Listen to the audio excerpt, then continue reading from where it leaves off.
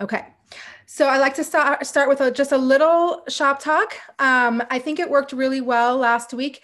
You can add questions to the chat box as the class is going. And if I can answer in the middle of the class, I will. If not, I will try to get to it at the end of the class. So I think that worked really well from yesterday.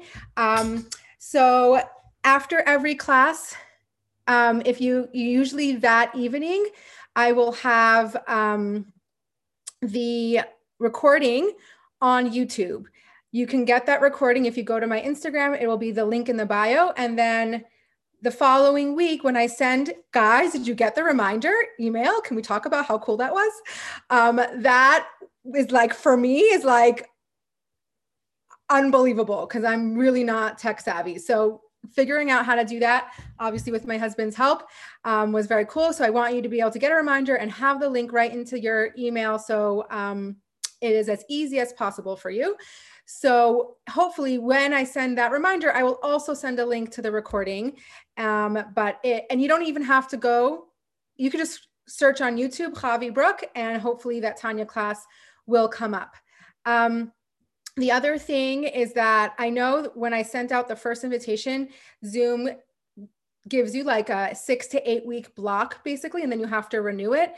So I feel like some of you think that this is going to be like a 6 to 8 week course.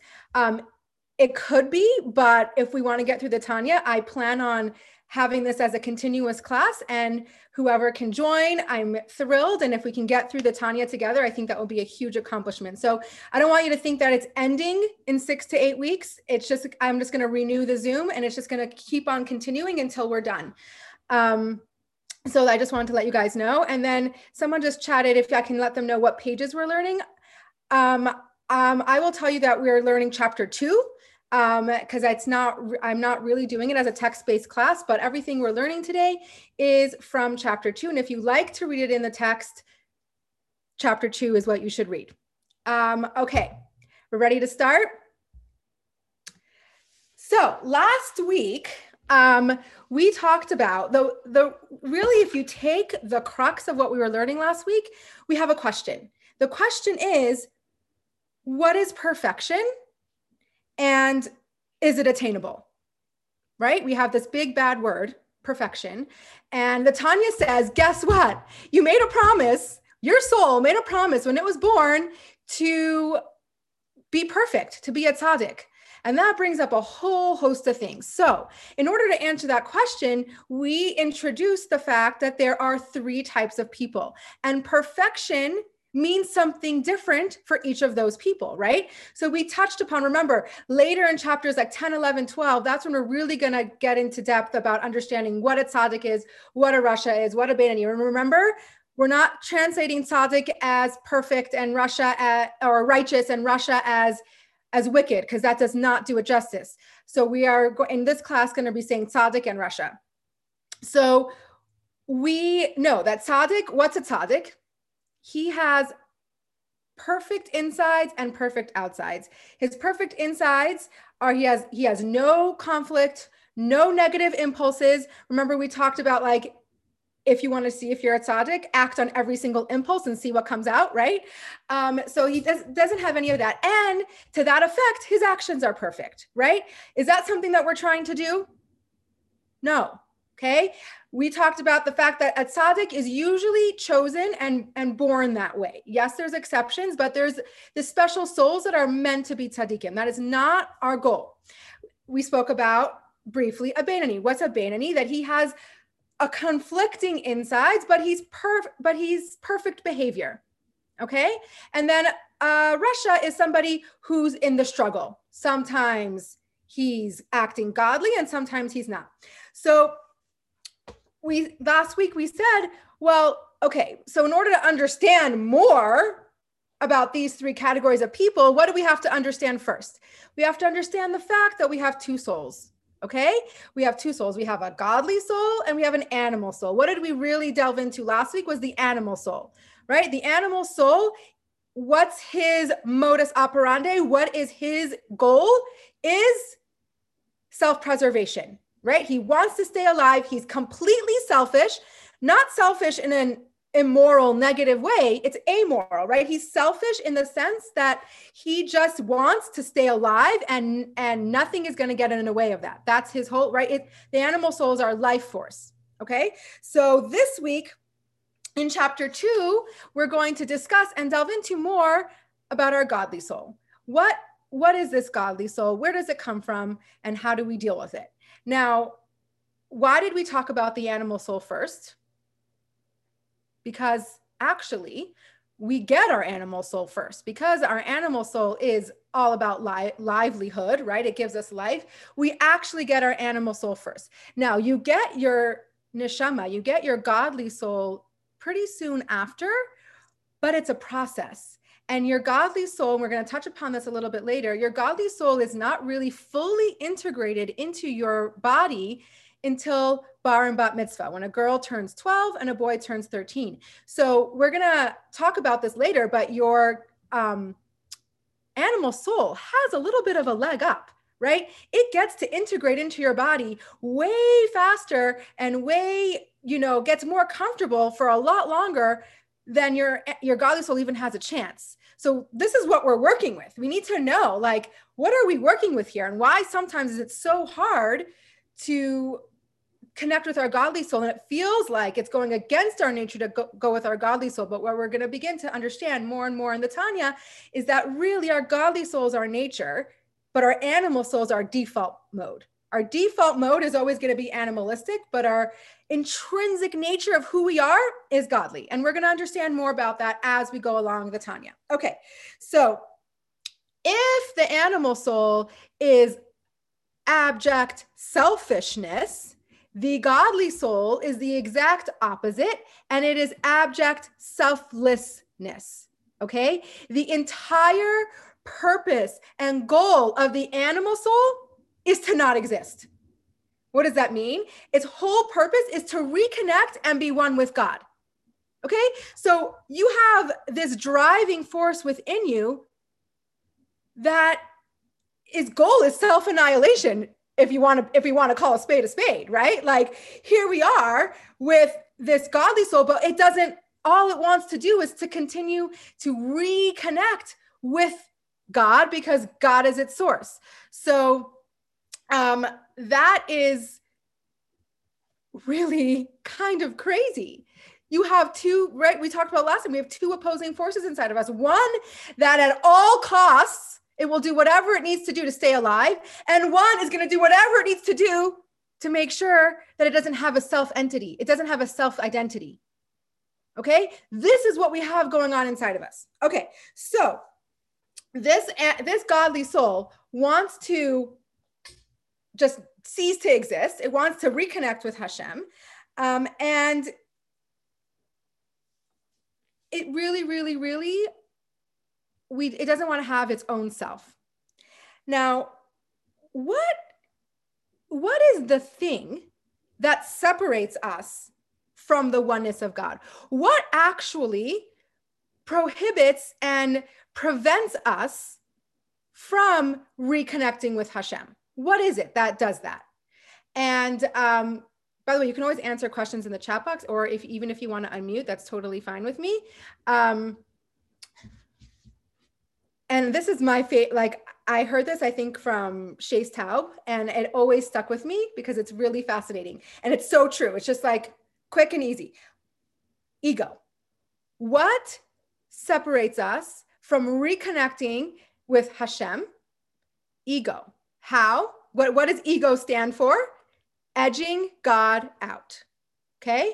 So that's like a little quick, like, acronym that helps us just like remember that when we have an ego, when we operate out of the sense of self and the sense of our animalistic soul, that is exactly what prevents us from being godly and reconnecting with Hashem. Because when we have a self, and the bigger the self is, the less room there is for God, right? How do we make room for God? Is by having some nullification, having some, bittul is the word I want to use in Hebrew, but some a little bit of humbleness, just, we can't make space for other people if we don't allow that space to exist. Right. And that works with even relationships as well. Right. How do you make room to have a relationship with someone? You cannot have a relationship with someone if it's all about you. Of course, it's important to meet your needs and make sure you're not having an unhealthy relationship. But in order to even accept somebody else in your life, you need to make space. It's the same with God. Why is God any different, right? You can't expect to have a relationship with God if you're not making space for him. So in order to make space for Hashem, in order to have a relationship with Hashem, you need to make space. So here we are, that the fact that the godly soul is all about selflessness and reuniting with Hashem. The thing that gets in the way of that is our animal soul, which is all about the ego and self-preservation and making sure we still exist and we're still alive. Now, I also want to make very clear that this selfishness actually is not necessarily like a brute, vile thing. Like, you can actually, selfishness can go to the point of like looking for the meaning of life, searching for the meaning of life, right? Searching for the meaning of life so you can understand better why you do the things you do is a very, very good thing, but it still falls under the category of selfishness. It still falls into the category because you want to understand why we're here, why we do what we do, so it makes you feel better. And let's take it a step further. It's very interesting, like in any other religion, or anything for that matter, we always want to understand, why do we do the things that we do, right? We're human. We want to understand why we do the things we do. The problem is that in Judaism, I hope I'm going to make sense when I say this, but in Judaism, the core reason why we do things the way that we do and why we do these things at all is because that's what Hashem wants, right? Like, we don't always get an answer. Like, it's important to learn. It's important. God wants us to ask questions. He wants us to understand as much to our ability why we do the things that we do. But in its essence, we are eventually going to hit a wall. We're eventually going to get to a part of the Torah or a part of the mitzvahs or something that we're supposed to be doing. And we're going to eventually hit a wall, and we're not going to understand why we're doing it. Because we're limited human beings with limited capacity of limited intellectual capacity. So yes, we can learn as much as we can. We can understand as much as we can. It's important for us to find the connection to Hashem and to find what sparks joy, right? But we have to be prepared that eventually we're going to hit this wall that we're not going to understand why, right? And what is beneath that? What happens when we hit that wall and we don't understand why we're doing the things we're doing? We fall back on faith. What's faith? Faith is, we're doing this because Hashem wants us to. And he chose us as his nation. And he gave us this book that tells us how to live our lives and how to create a place for God in this world and how to elevate this world, right? That's the bottom line. So this is a uniquely Jewish thing. Okay, this is something that doesn't really exist in any other culture or any other religion, because if you ask other religions or culture, like, why are you a good person? Because you want to affect change, because you want to be able to live with yourself, because you want to be a better person. You want to, all the myriads of reasons why we do things. But in Judaism, yes, all those things still exist, but it's not the core of who we are. The core of who we are is that we were born Jews. You can't wish it away. Like, once you're in, you're in. Like, too bad on you. Oh my goodness, I'm so sorry. I'm getting a phone call. So this is who we are. So it's kind of like, I don't know if this example is going to land well. It kind of helped me, but it's almost like if you're a mom and somebody asks you, like, why do you feed your kids? Like, what's going to be the answer to that? Like, of course I feed my kids. Like, what answer are you looking for? Like, of course, so they grow, so they're healthy, whatever. But guys, if we don't feed our kids, they're not going to exist, right? So the same thing. It's like, why do you serve Hashem? We can have a discussion about why we serve Hashem. We can have a discussion of what makes us, what lights us up and what, encourages us and what motivates us. But if we get to the core of it, why do we serve Hashem? Is because we were chosen to, and Hashem wants us to. So this is a very uniquely Jewish thing. And this comes from our soul. Because where does our soul come from? Okay, our soul is its instinct and its drive is to do God's will. Okay, so why?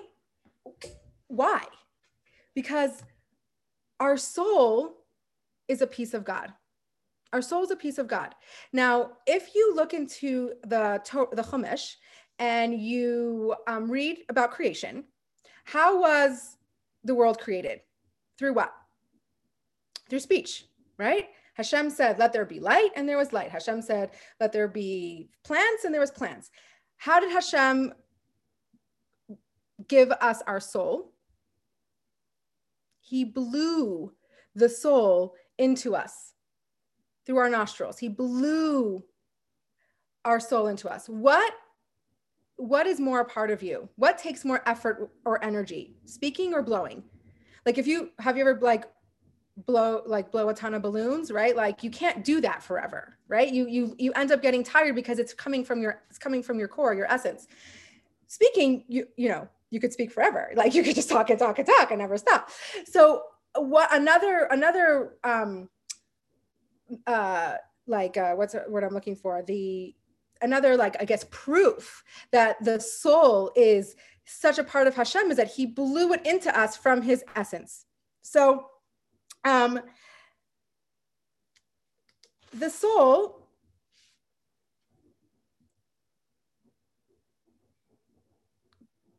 basically, you are your soul, you are an expression of godliness.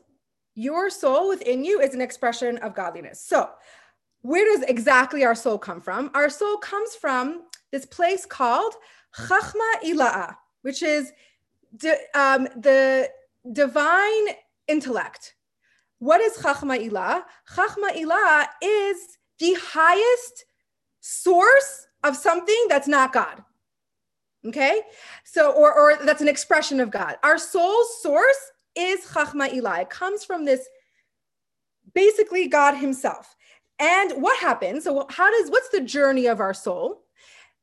Obviously, our soul cannot come from Chachma Ila'ah and plop right into our bodies. What has to happen is there has to be this journey, right? This journey of a descending. So the soul, and we're going to talk about this later, but the soul journeys through these 4 other worlds that exist, and each one, sorry, there's a hair in my mouth. Each one is closer to God than the next. And so let's say we're coming from Chachma Ila'ah, the soul journeys through these worlds. What happens when the soul journeys through these worlds? It has some wear and tear, right? And then it lands into our brain. So I guess the question could be, like, if our soul all come from the same source, why are there different levels of people? Like, how come there's people who are more spiritual, less spiritual? First, and never mind that. What about generations, right? Like, if you look back at the generation, like Moses's generation, or even 10 generations before us, they're on different levels, right? So how is there discrepancies between generations? And within generations, how is there a discrepancy between people if our souls are all coming from the same source? So the Tanya tells us that basically it's like, yes, the souls are coming from the same source, but some souls are on an express train and some souls are on the local train. Okay, the express train goes from the top to the bottom with very little stops. Who would that be? Who would be an example of someone who has a soul that's on the express train? A tzaddik, right? it's coming so much from the source. It doesn't have a lot of intervention and a lot of wear and tear before it goes into the body. So tzaddik is like someone who has a soul on the express train. A soul that stops at every local stop, right, gets affected by that and has more wear and tear. And those are the souls that come into all the regular people. Now, and every single soul gets off at a different stop. So even on the local train, different souls are going to have different wear and tear and different things that affect them or different challenges because every soul's getting off at a different stop. So yes, bottom line, we are all from the same source. And in chapter 32, when we talk about Ahavas Yisrael and we talk about how we need to love our fellow as ourselves, that's going to be the main idea of, if I'm a soul, you're a soul, like what makes, like, of course we love each other, but we'll get there at chapter 32. But yes, we are all from the same source. So another thing is, don't think you can go around and judge somebody else's journey because you have no idea where their soul stopped. And even more so, eventually we all come from the same source. So I think the Tanya talks a lot about knowing where your soul comes from, knowing your challenges, knowing for ourselves. We're never, ever, ever supposed to apply that information to somebody else. It's important for us to know where we stand and who we are because it's good for our self-character development, but never to apply to somebody else and be like, this person, at least I'm doing better than that person, or because we never know what the other person's challenge is and we never know the capacity of that person's soul. So we have the soul, it comes from the same source. Some souls go on an express train, some souls are on a local train, but bottom line is that they all come from this Chachma Ila'a, which is this highest source possible of anything to come from, okay? So, what else does that help us with when we know that the soul is all coming from the same source? One second, let me read a question. Okay, very good question.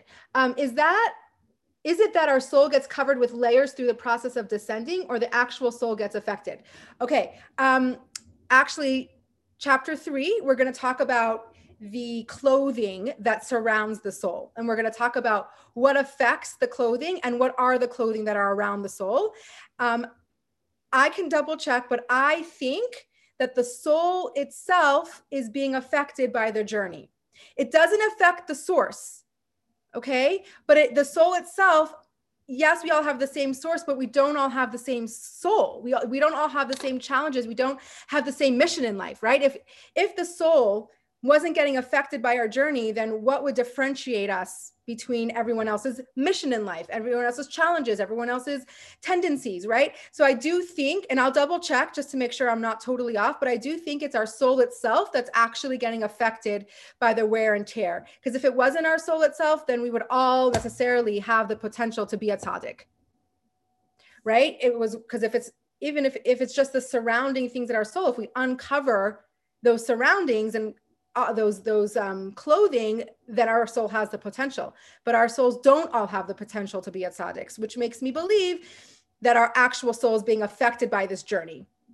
Okay, so the other way that we need to look at the fact that we all have a soul from the same source and we're all coming from the same place, and yes, there's different souls with different powers and energies, is like this. The Jewish people, really, we're one collective body, okay? Us as Jewish people, we're one collective body with a lot of different limbs and organs, okay? Now,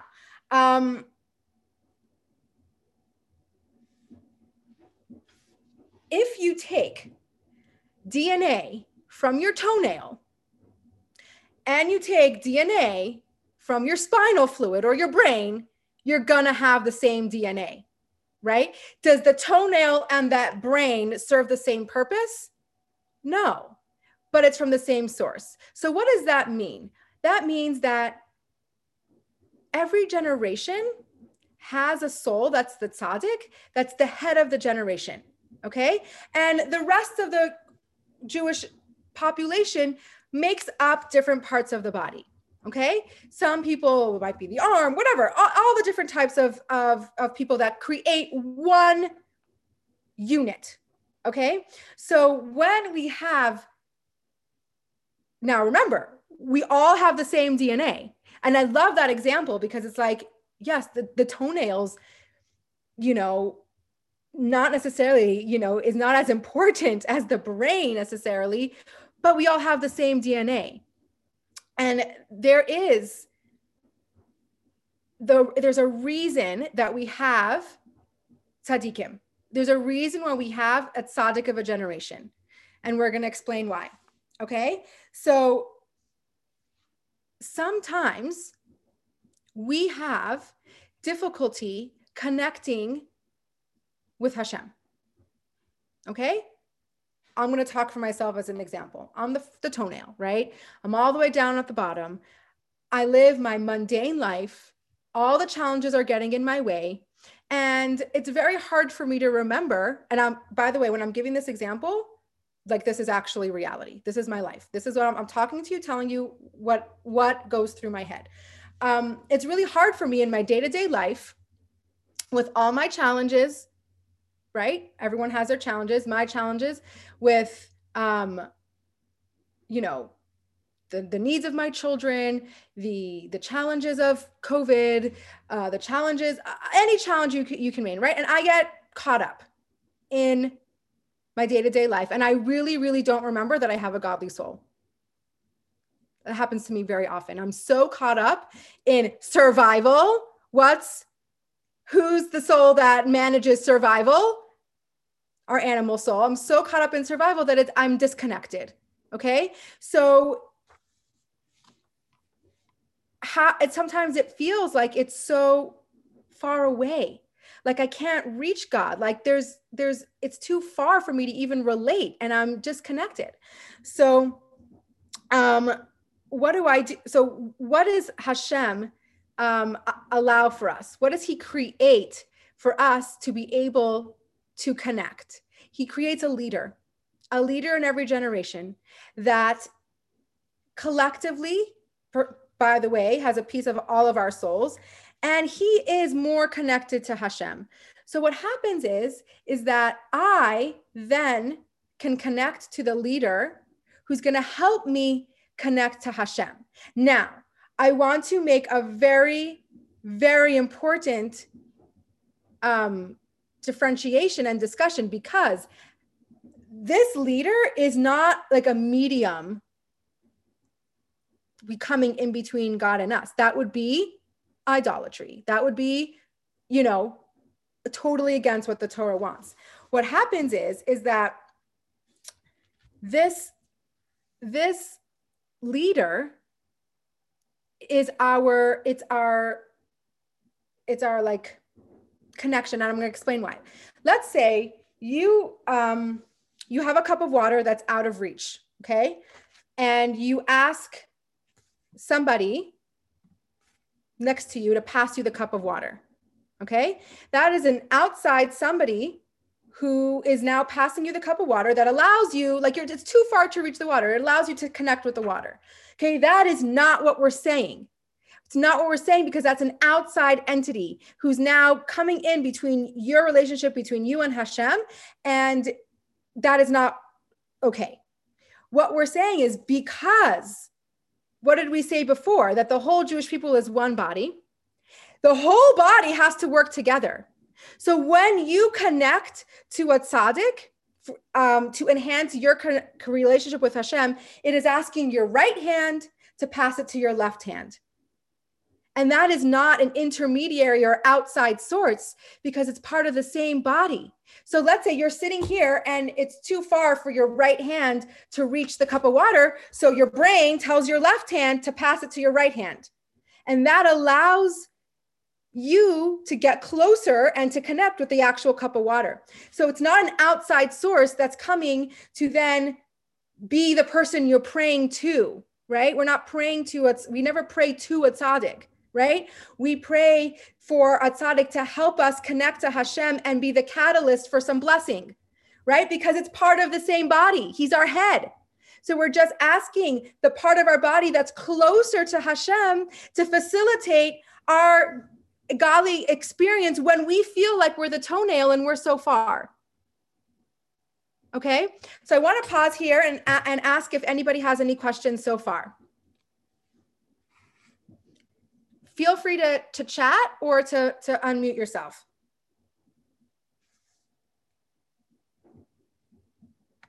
Are we good? Okay, if you have a question that comes up, then I will address it. One second, there was one question that I couldn't answer before. Let me see if I can get to it. Okay.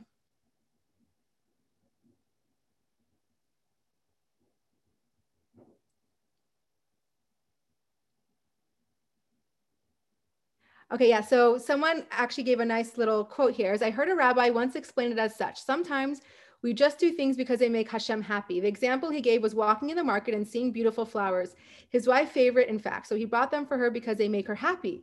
He still doesn't know why those are exactly her favorite. And he compared that to why we do what we do to please Hashem.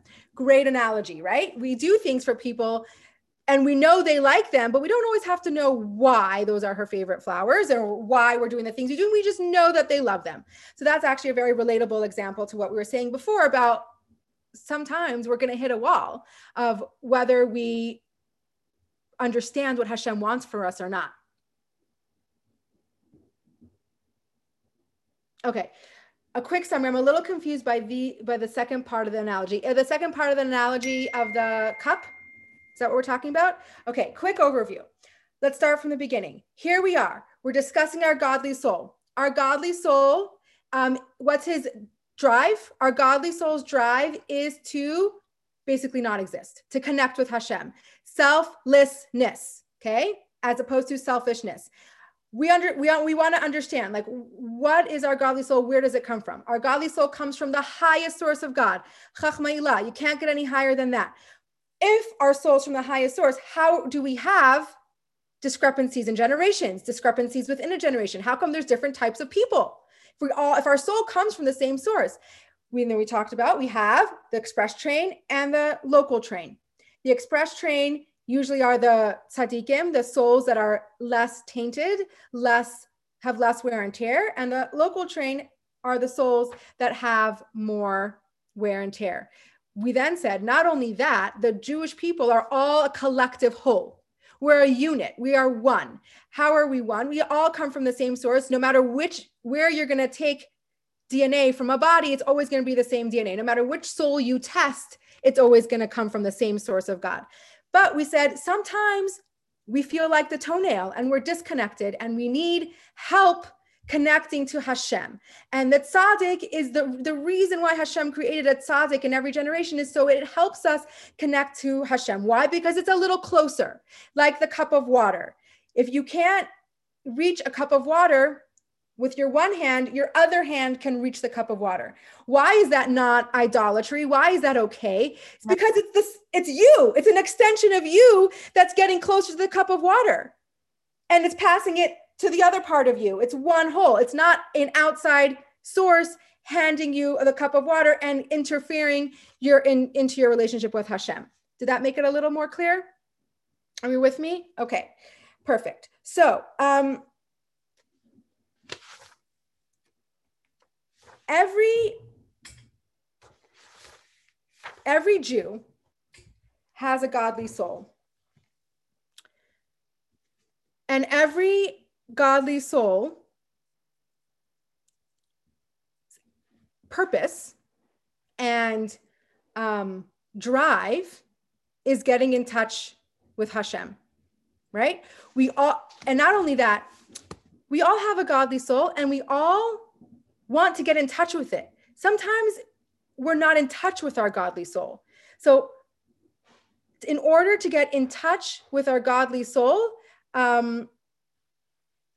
we have the opportunity to connect to a tzaddik that helps us get in touch with our godly soul. Okay. How does one know a potential leader is a true tzaddik? I don't know. I think it's, I guess for me, I think it could be very clear. I think there's some tzaddikim that are world leaders and are worldly recognized as a leader. And I think you'll find that there's tzaddikim, or at least very, very, very high Benonis, that are not as well known and not as publicized, but you connect with and that you admire. And I want to take it a step further, because I think that yes, in every generation, there's a leader that the leader's soul, what's the leader's sole job? The leader's sole job is to connect us with our own, if it's a true leader, what does he do? What is a true leader doing? He's helping you get in touch with your own potential. That's how you know it's a true leader, right? He's empowering you. How do we know it's a cult? Right? When you lose your sense of self and it just becomes serving this person, right? A true leader is somebody who's going to help you tap into your own potential, your own power, get in touch with your own soul. Yes, there's been many false tzaddikim on purpose. That was God's vision for some reason, right? And the vision is, okay, well, how do we differentiate that? And usually false tzaddikim have signs, right? There are signs that they're not on the up and up. Whether we can tap into those signs, whether we see those signs, or whether we're swept up with the crowd, we're still responsible for that. No false prophet or false tzaddik didn't have the signs that were making it questionable. Okay, but I want to take this tzaddik thing a step further. Not only do we necessarily have to connect to the tzaddik of the generation to help us with our potential, our spiritual potential. You can have and the Rebbe actually said this, have a mashpia, right? Have someone that is part of your spiritual guidance, right? Have someone that you connect to that helps unlock your potential. Every single person needs that. My team, I'm going to give you a personal example, because this is a really real part of my life right now that I'm really, really in it immensely. So my teenager, she's 16. We adopted her when she was 12. She did not come from a religious background. So having her integrate into Yiddishkeit and the Jewish way of life was definitely a challenge. She definitely embraced it, wanted it, whatever. But as you know, as teenagers grow, I don't know. I feel like they do it just to make you mad, but they're struggling and they're not sure of how they feel spiritually, right? They're figuring it out. And what it looks like in my teenager is that she's going through the motions, but she's not learning. She doesn't go to a Jewish school. She's not learning. She's not doing anything of her own volition to foster her godly spark and her spirituality. She's doing the minimum, like she's keeping Shabbos, she's being modest to a certain extent, keeping kosher, but kind of that's all that I see. So we had this conversation, this intense conversation Friday night about many things. And I casually mentioned to her, I said, well, how do you feel spiritually? Like, where are you at in your spiritual journey? Right? Like, I don't know, whatever. I said, well, she's like, well, I'm doing everything I'm supposed to, right? And I said, I just want you to think about this one thing.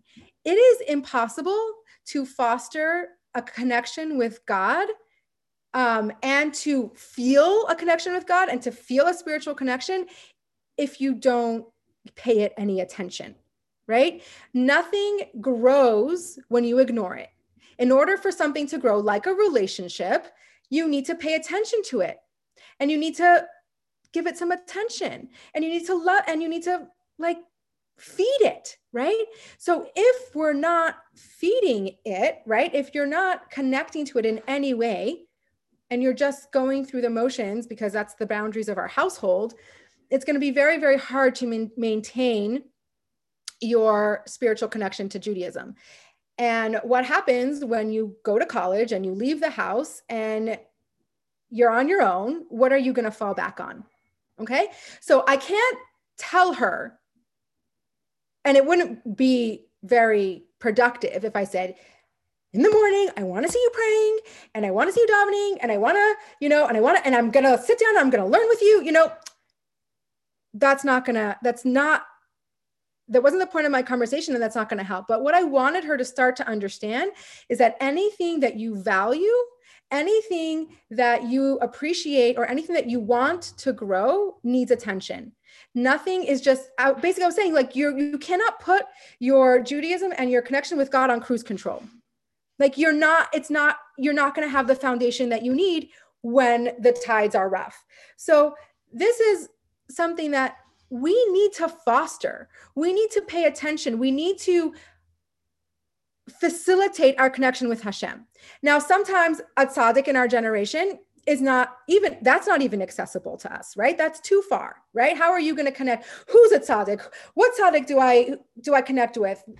Those are things that can be really difficult. It can be out of touch and out of reach. So that's why we put in place, like, who's our spiritual mentor, right? It doesn't have to be a tzaddik. It just has to be someone who understands who you are and helps you fulfill your potential. So when you're in a spiritual crisis, you're not necessarily going to the tzaddik of the generation. You can pray, you can ask for like some kind of divine intervention to help you, which I walk around doing that all the time. But if you want something more practical, you're going to go to your more immediate spiritual mentor and then tap into, how do you foster this relationship with Hashem? Does this make sense to anybody? I hope so. Okay. So that is actually what remember, we are taking a bird's eye view on the Tanya. Like, if I were to go inside with every verse and with every, word and paragraph, we would never finish.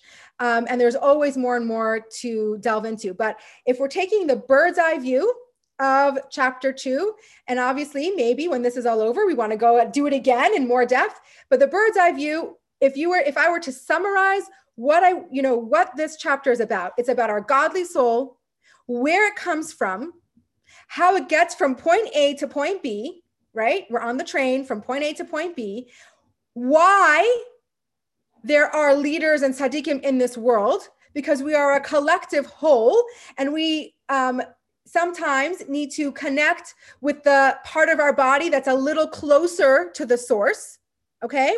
And that is the one and only role of a tzaddik, right? To keep the generation that he's in charge of together.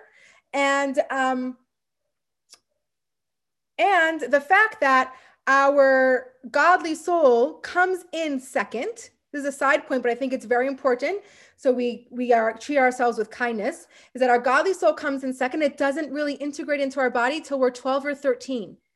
Okay. So what does that mean practically? Is that our animal soul has a 12 or 13 year head start.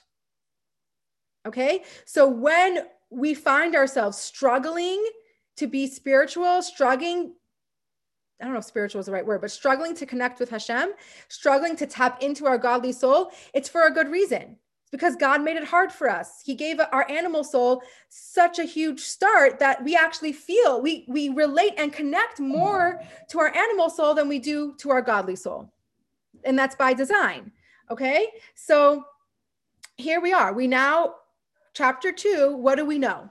What do we know at the end of chapter 2? We know that there's 3 categories of people. Okay. We know that we have 2 souls. We know that one soul is abject selfishness and the other soul is abject selflessness. What does that create in our bodies? Conflict.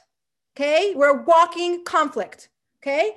So we understand that our animal soul comes into our body first. Our godly soul comes in second. Where does our godly soul come from? Chachma Ilah, our highest source of that anything can come from.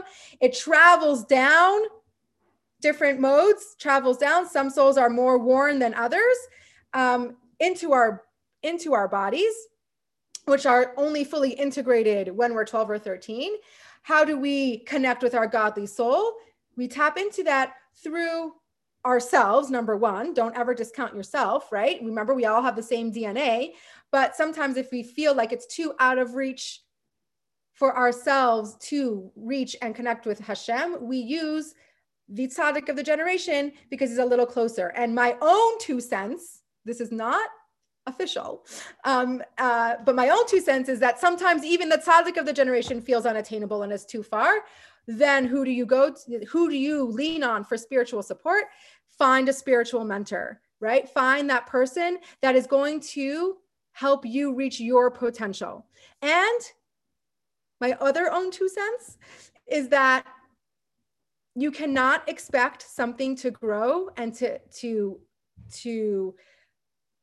be valuable and have a proper relationship if you don't feed it and pay attention to it. So don't expect all of a sudden to feel the spark of godliness and spirituality without doing anything about it, right? So for every person that looks different, you need to feed your connection. You need to feed your soul. And that means pay it a little attention. Okay. Are you ready for our meditation?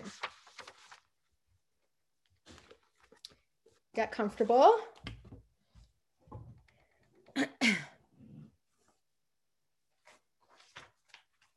Okay. Take a big, deep breath in through your nose, out through your mouth. When you feel comfortable, close your eyes.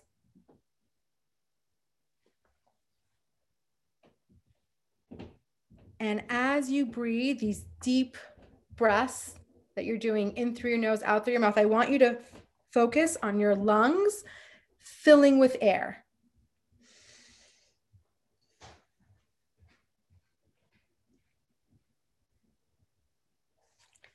Notice where in the body you feel the breath. It could be in your chest. It could be in your stomach. It could be in your shoulders. Where are you feeling your breath?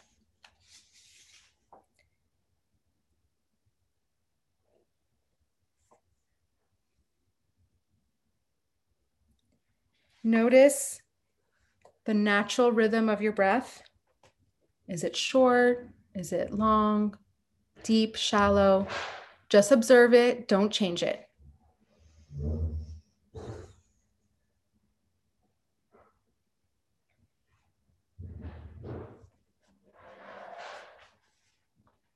Rest your mind on the rising and falling sensation of your breath.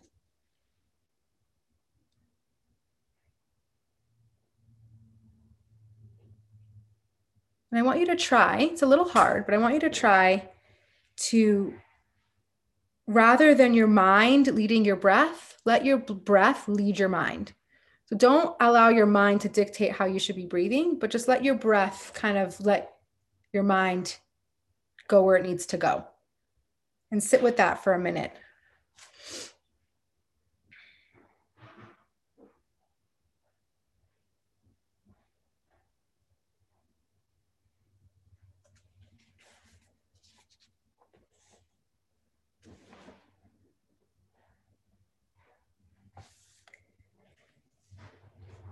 Okay.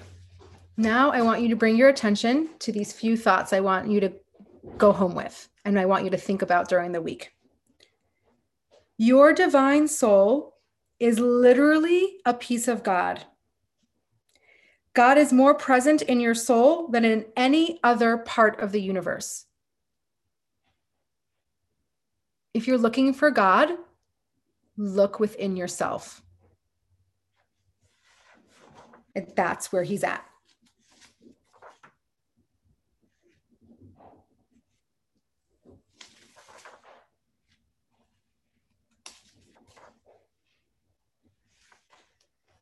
Your divine soul is rooted in the very same place as any righteous soul that ever lived. Okay, our source is all the same.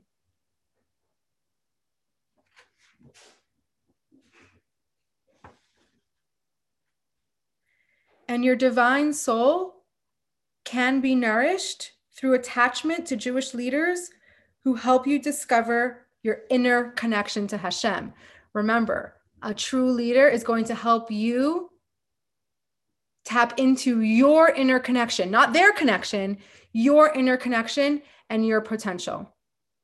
So basically, we are walking around with a literal piece of God within us. So sometimes when we feel so lost and we're searching for God, take a minute and search within yourself.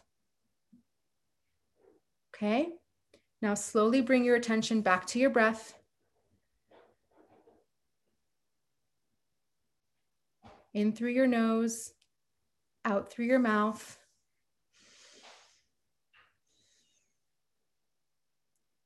Now let your mind go where it wants to go. Let it think about whatever it wants to think about, wherever it takes you. And it probably will not be connected to Tanya class, which is fine.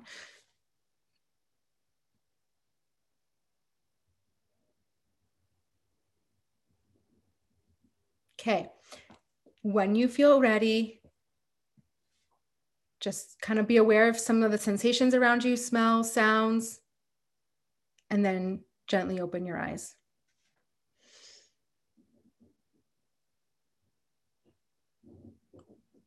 Okay, how are we feeling? Yeah? Unmute yourself. I want to hear you. Okay, any other? We have... Amazing. I love that. I'm still coming. Great, Bobby. Thank centering. you. My camera is broken, but it was great.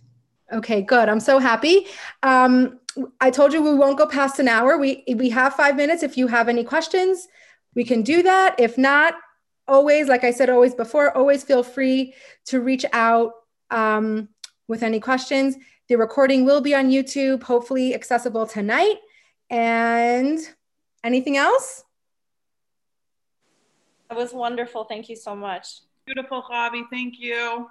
Thank you. I hope any of this, landed and you felt connected. And I really look forward to seeing you guys next week. Thank you. This is the highlight of my week, by the way. I love the imagery and analogy. Bye, everyone. Love you all. See you soon. Thank you.